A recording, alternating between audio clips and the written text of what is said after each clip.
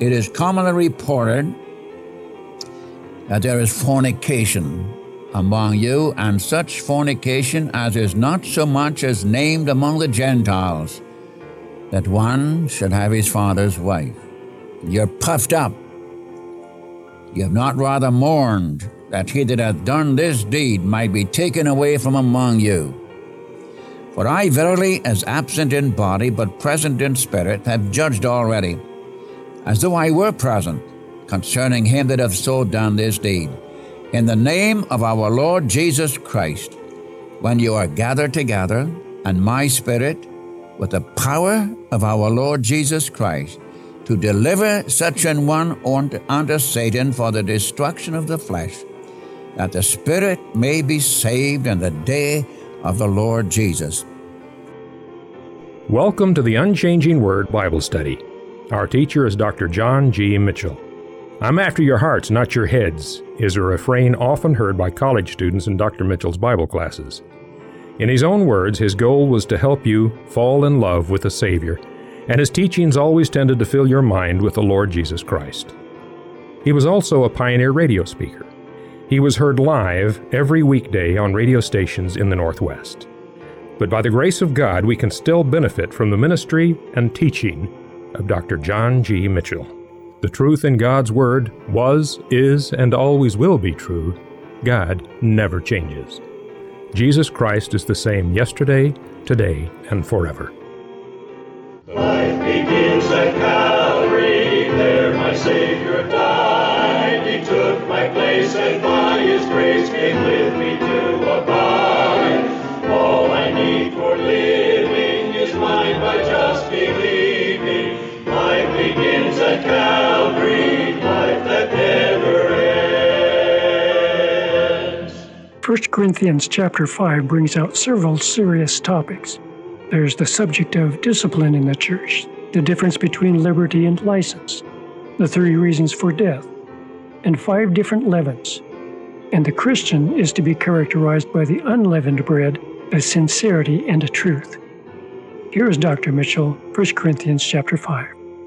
Good day, friends. Again, we come to you, and we are studying together the first epistle of Paul to the Corinthian church.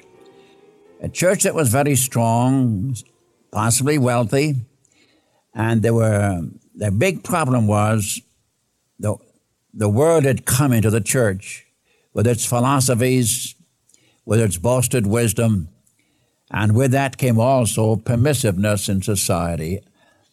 I want to say to you what a picture today of many, many churches which we have throughout the world. And God gave to us this epistle to the Corinthian church for our admonition, unto whom the end of the age is come. And even though Paul may be very caustic at times, but he does it with a heart full of compassion and tenderness for the ones to whom he speaks. I'm ever amazed at the depth of love this man had for God's people, because it was Christ himself living out his life through this man, Paul. And in the first 4 chapters, we've been dealing with the believer in his relationship to God, and especially one to another. And the testimony of the gospel at Corinth was becoming affected by the worldliness and by the divisions in the church. So in the first 4 chapters, we have a contrast of the wisdom of God and the wisdom of man. And remember, the wisdom of man is foolishness with God. It's true in chapter 1, the preaching of the cross is to them that perish foolishness. Ridiculous. And yet when you come later on, you find that the wisdom of God is wiser than the wisdom of men. In fact, the foolishness of God is wiser than men. In other words, man's philosophy is foolishness with God. There's a tremendous difference between those who are in Christ and those who are out of Christ. Now, when we come to chapters 5 and 6, there is given to us discipline in the church. We have sin here in the assembly, and Paul begins to deal with it. It's not, these 2 chapters are cut right down to your heart. And before we take it up, I want to say this. Paul is more concerned about the assembly, the local assembly of God's people, than anything else. Even with the man who was in trouble in 5th chapter and the ones who are in trouble in the 6th chapter. He's dealing here with morals, or if you want to put it, discipline in the church, 5 to 6. And in chapter 5, you have where immorality is rebuked in the first 2 verses. It is commonly reported that there is fornication among you, and such fornication as is not so much as named among the Gentiles, that one should have his father's wife. You're puffed up. You have not rather mourned that he that hath done this deed might be taken away from among you. Is this in the church? Yes.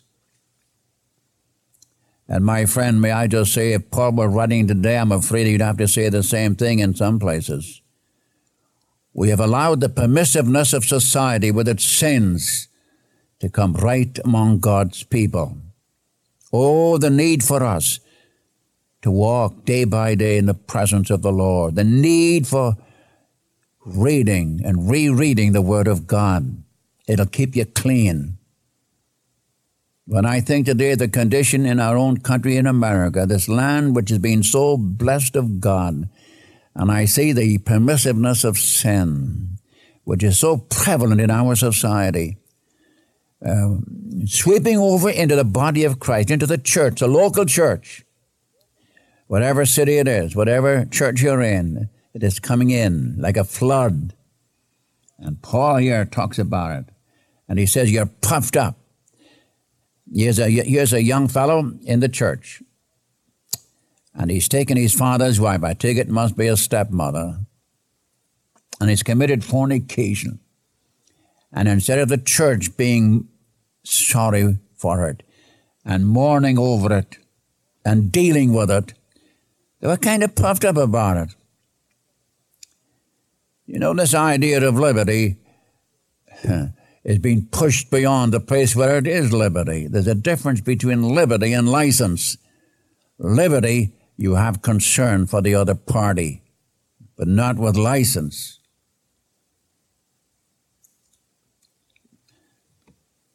And so instead of judging it, they were permitting it, boasting about it, puffed up. Even beyond the Gentiles, Gentile pagans outside the church, you wouldn't hear about this sort of a thing. How oftentimes do Christians do things that even their unsaved neighbors wouldn't do? And these Corinthian Christians should have cried unto God instead of being puffed up. And Paul condemns it without any reservation. I want you to mark one thing I'm going to say over and over again. Discipline in the church leads to the restoration of the believer. That's the reason for discipline. You find that in Hebrews chapter 12, from verses 6 to 11. Whom the Lord loveth, he chasteneth. He scourgeth every son whom he receiveth. Now, chastening is not very pleasant, but it produces the peaceable fruits of righteousness. The purpose is twofold. Discipline, to cleanse the church, the local church, and the restoration of the one who was sinned. You get this thing very clear. Now the judgment is pronounced in verses 3 to 5. And keep this in mind, that the judgment, the discipline, is for the purpose of restoration. Now listen to what Paul says in 3 to 5. For I verily, as absent in body, but present in spirit, have judged already, as though I were present, concerning him that hath so done this deed.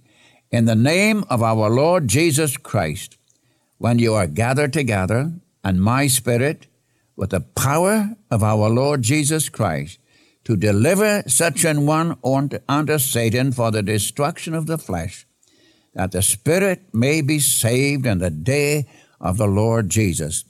I'm telling you, what a judgment is this. Notice the seriousness of it. In the name of our Lord Jesus Christ, when you're gathered together with my Spirit, with the power of our Lord Jesus Christ, deliver this one over. Here's an action you must take. You deliver him over. Instead of being puffed up about this thing, you deliver this brother over for the destruction of the flesh, that his soul might be saved at the coming and the day of our Lord Jesus Christ. What a company, and how serious the charge. Physical death. It's possible that Christians can die prematurely. And notice what he does. In the presence of Paul, in the presence of the assembly, in the presence of the Lord Jesus Christ. My, what a company. I'm reminded, by the way, if I were to digress for a moment, I'm reminded of how Paul wrote to Timothy and charging Timothy to be true to the Lord. And he did it in the presence of God, before God and before the Lord Jesus Christ and before the elect angels. My, what a company to be charged with being true to God. And I think of it here in this passage. What a company. Here's the local assembly. Here's the Apostle Paul and the Lord Jesus Christ. Now, what is the judgment? Verse 5. He is to be delivered over to Satan for the destruction of the flesh. Physical death. You mean God will do that? Yes, that his soul might be saved. Remember, the church at Corinth is being affected. It's ruining its testimony. It's dishonoring the Savior. Here's one living worse than the people in paganism. What will they think about the church? The testimony's gone. It's so severe that Paul came and pronounced death on this person. I say again, it's possible for a Christian to die prematurely. You know, there are 3 reasons for death for a Christian. I can die because my work is finished. You remember that? Take 2 Timothy chapter 4, 6-8, where Paul says, the time of my departure is at hand. I have fought a good fight. I have finished my course. I have kept the faith. There is therefore laid up for me a crown of righteousness, which the Lord, the righteous judge, shall give me in that day, not to me only, but to all those who love his appearing. He'd finished his task. His job was done. He was going to go home. So one can die because the work's done. And then a Christian can die for the glory of God. I would suggest John 21. You remember where after resurrection our Lord talked to his disciples by the seashore. And he asked Peter the question, Peter, do you love me? He asked that 3 times. Peter's answer was, Lord, you know all things, you know that I love you. And then the Lord says, Peter, when you get to be old, they're going to take you where you don't want to go, signifying by what death he would glorify God. Peter was martyred for his testimony's sake. He died for the glory of God. So let me repeat, one can die. I'm talking about Christians now. I'm not talking about the unsaved. I'm talking about believers in Christ. We can die because our work is finished. We can die for the glory of God. And thirdly, we can die under the chastening hand of God, which we have here. For example, in Acts chapter 5, Ananias and Sapphira, they were in the church and they deceived Peter. They lied against the Spirit of God, and they were delivered over for physical death. The judgment of God came upon them.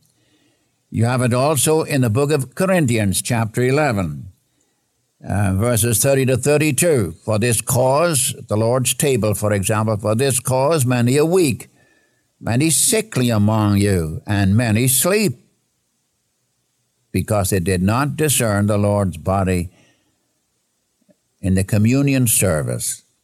That's very serious. In 1 John chapter 5, we have another one. In 1 John 5, John writes, there is a sin unto death. He's talking about the brethren. If your brother sin is sin unto death, I do not say you shall make inquiry concerning it. There's such a thing as a Christian dying prematurely. Some for a moral issue. Like this one is a moral issue. The one in Acts chapter 5 is a moral issue. I do not know what the one is in 1 John 5. And then in 1 Timothy chapter 1, in fact, you have it twice in Timothy, that two men were given over to Satan for the destruction of the flesh, that they might learn not to blaspheme. Now, whether these were Christians or not, I don't know. But you have their physical death came as a punishment because of spreading false doctrine, saying that the resurrection was past already. It's a serious business. I'm telling you, my friends, it's a serious thing to sin with impunity, to sin just like this.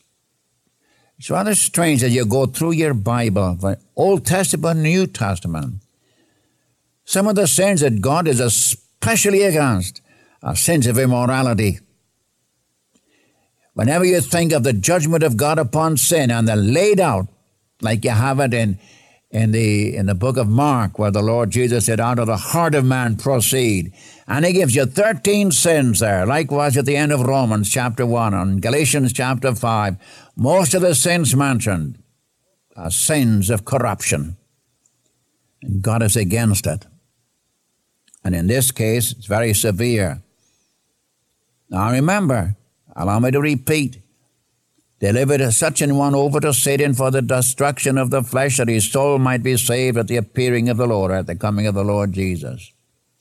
Two things involved: the cleansing of the local assembly so they can become usable in the hands of the Spirit of God to promulgate the gospel to their pagan neighbors. And secondly, the boy, the young man, is judged because of this terrible thing. Now let me inject this. The footage of this was restoration. When you come to 2 Corinthians, Paul stands by this young man in 2 Corinthians because the Corinthian church was going the other extreme. So he said, to manifest love, godly sorrow worketh repentance. The man repented and is restored back into fellowship. So I repeat it again, that discipline of a believer is for the purpose of restoration. Now the effect of the sin in the assembly in verses 6 to 8. Your glorying is not good. Know ye not that a little leaven leaveneth the whole lump? Purge out therefore the old leaven, that you may be a new lump as you are unleavened. For even Christ our Passover is sacrificed for us. Therefore let us keep the feast, not with the old leaven, neither with the leaven of malice and wickedness, but with the unleavened bread of sincerity and truth. Now the effect of the sin in the assembly, defilement affects the whole assembly. And hence sin must be judged in the assembly for the assembly's sake. You take a barrel of apples, a rotten apple in a barrel can ruin the whole barrel. So defilement in the assembly will affect the assembly. Purge out the old leaven. What do you mean by that? Well, listen, friend, in the Scriptures, leaven is looked upon as that which is bad, that which is corrupt. Leaven is always a picture of corruption. Oftentimes you hear people talk about the leaven of the gospel. There's no such thing as the leaven of the gospel. Leaven is corruption. You take, for example, in Matthew chapter 16, verses 6 and 12, our Savior warns the disciples concerning the leaven of the Pharisees and Sadducees. And going on and down to verse 12, that passage, he had to explain to them. It was of the doctrine, the teaching of the Pharisees and the Sadducees. The doctrine, the leaven of the Pharisees, is formalism, empty formalism. Whereas the leaven of the Sadducees is rationalism. They didn't believe in the supernatural. They didn't believe in the power of God. They didn't believe in resurrections and so on. You remember in the Gospels, our Lord is mostly opposed by Pharisees. When you come to the book of Acts, the early church was mostly opposed by the Sadducees. Now why? Because the Lord Jesus went after the Pharisees on their empty formalism. And they didn't like it one little bit, and they opposed him. Whereas when you come to the book of Acts, the early church's great message was the resurrection of Christ. About 30 times it's mentioned in the book of Acts. And the Sadducees were opposed to anything that was supernatural. And then in Mark chapter 8, verse 15, we have the leaven of the Pharisees and the Herodians. Now, if the leaven of the Pharisees was formalism, and the leaven of the Sadducees was rationalism, the leaven of the Herodians was worldliness. Their lives are controlled entirely by the world. And, may I add, the leaven of the Corinthian church was carnality. They were living in the desires of the flesh. The leaven of the Galatian church was legality, adding to the work of Christ. So I say that leaven is not a sign of goodness, it's a sign of badness.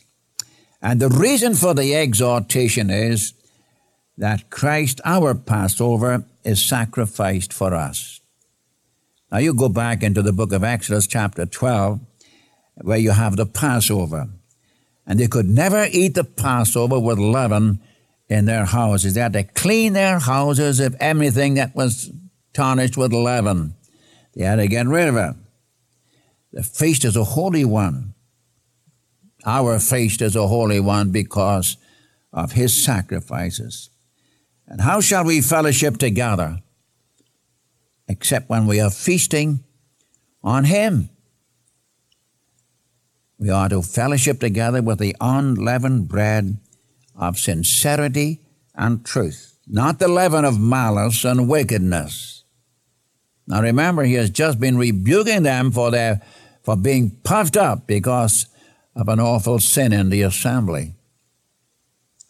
Now he says, remember, don't use the leaven of malice and wickedness, but the unleavened bread of sincerity and truth. And as we fellowship together with the unleavened bread of sincerity of truth, then you have a wonderful experience of living together, fellowshipping together, serving together in the presence of the one, our Savior, who, blessed be his name, is able to meet the need of every believer. Again, I want to remind you, there are two things involved here. The restoration of this man from this terrible sin of fornication, and then to bring the assembly where it ought to be. If they're in Christ, covered with the righteousness of Christ, then they ought to put away from them everything that is absolutely unrighteous and unholy. See? So I leave that with you today. May the Lord grant to you that joy and that blessing of intimate fellowship with the Savior and with each other, whatever local church you belong to. How can the Spirit of God move if there is sin in the assembly? And if there's sin there, it ought to be dealt with by the assembly. Not only for the assembly's sake, but for the sake of the one who is the transgressor, which means restoration, that God may be glorified in all things. Now may the Lord wonderfully, wonderfully bless you today. And we'll continue our study in Corinthians in our next lesson. Please read it through, will you? And may you enjoy his fellowship, his joy, his blessing, his peace that passeth the understanding of men. May God grant this to you today for his name's sake. Oh, precious is the flow that takes me white as snow